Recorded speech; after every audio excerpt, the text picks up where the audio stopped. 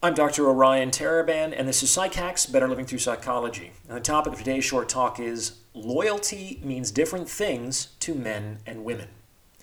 In case you're new to the channel, I've already tackled the concept of respect in this vein, so please do check out that episode if you haven't done so already.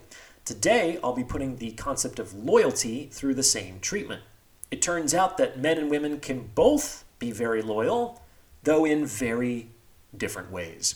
But before I get into it, please remember to like this episode and subscribe to this channel. It takes less than a second, costs you nothing, and it's a great way to help spread this message. So if you like what you're hearing, then please do the thing. Also, if you're thinking of going to grad school, then check out stellargre.com and use the coupon code PSYCH for 10% off all membership plans. All right, so how is loyalty different between men and women? Well, one is about as loyal as the other, though to different things.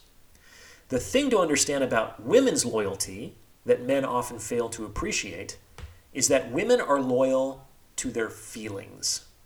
For instance, if a woman is completely in love with a guy, if she's 11 out of 10 attracted to him, then her loyalty is impressive indeed. She will remain that loyal as long as those feelings remain in her heart.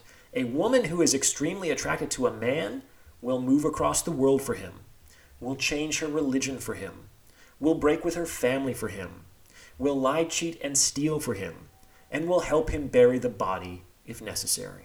A woman at that level of attraction is ride or die, and she will do absolutely crazy, irrational, and life-altering things for a man to keep him in her life.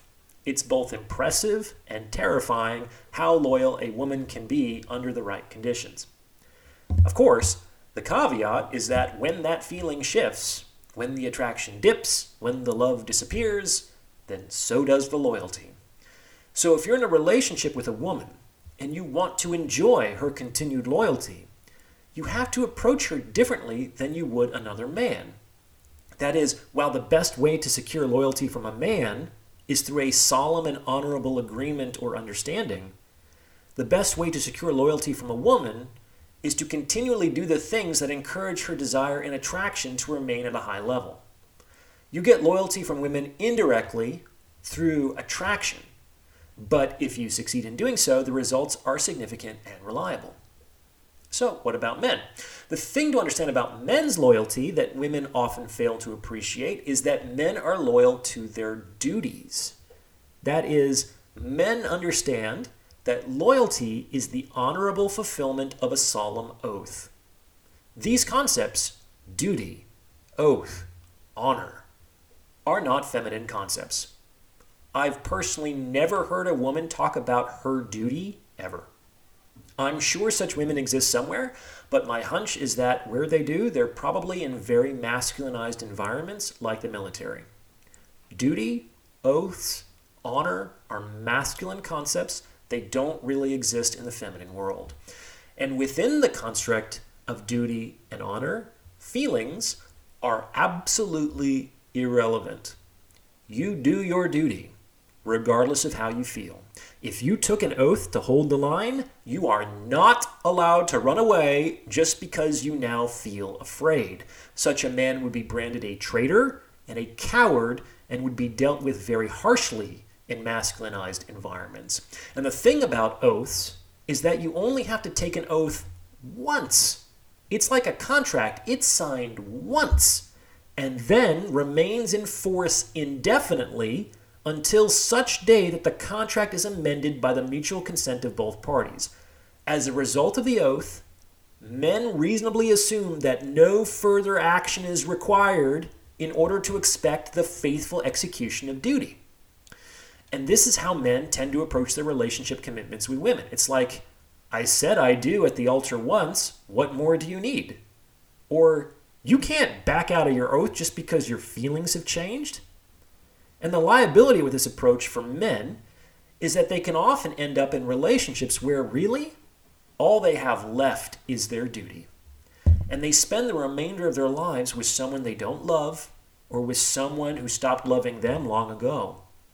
In these situations, it's like the only thing these men have left is the fact that they never broke their commitment, which is a pretty dry and empty obligation, kind of like fighting for a country that no longer exists. This is certainly not what we should be striving for in our personal relationships. So, what's the upshot? Well, we should now be able to appreciate that folks get into trouble when they unreasonably believe that the other sex should adopt their own sex's conceptualization of loyalty. This is tantamount to thinking that women should be men and men should be women. They aren't, and I see no good evidence to justify the belief that they should be. Men and women are different, and vive la différence. On the other hand, appreciating those differences should allow both men and women to have more harmonious and satisfying relationships with each other. Finally, we can see that women have an opportunity to learn from men, and men have an opportunity to learn from women. So what can women learn from men? Well, women can learn to honor their commitments irrespective of their emotions. And what can men learn from women? Well, men can learn to find more joy and pleasure in discharging their commitments. The union of these two things, the joyful execution of our duty, is actually the ideal situation. And I contend that that is what we should all be striving toward. What do you think? What does loyalty mean to you? Let me know in the comments below, and thank you for listening.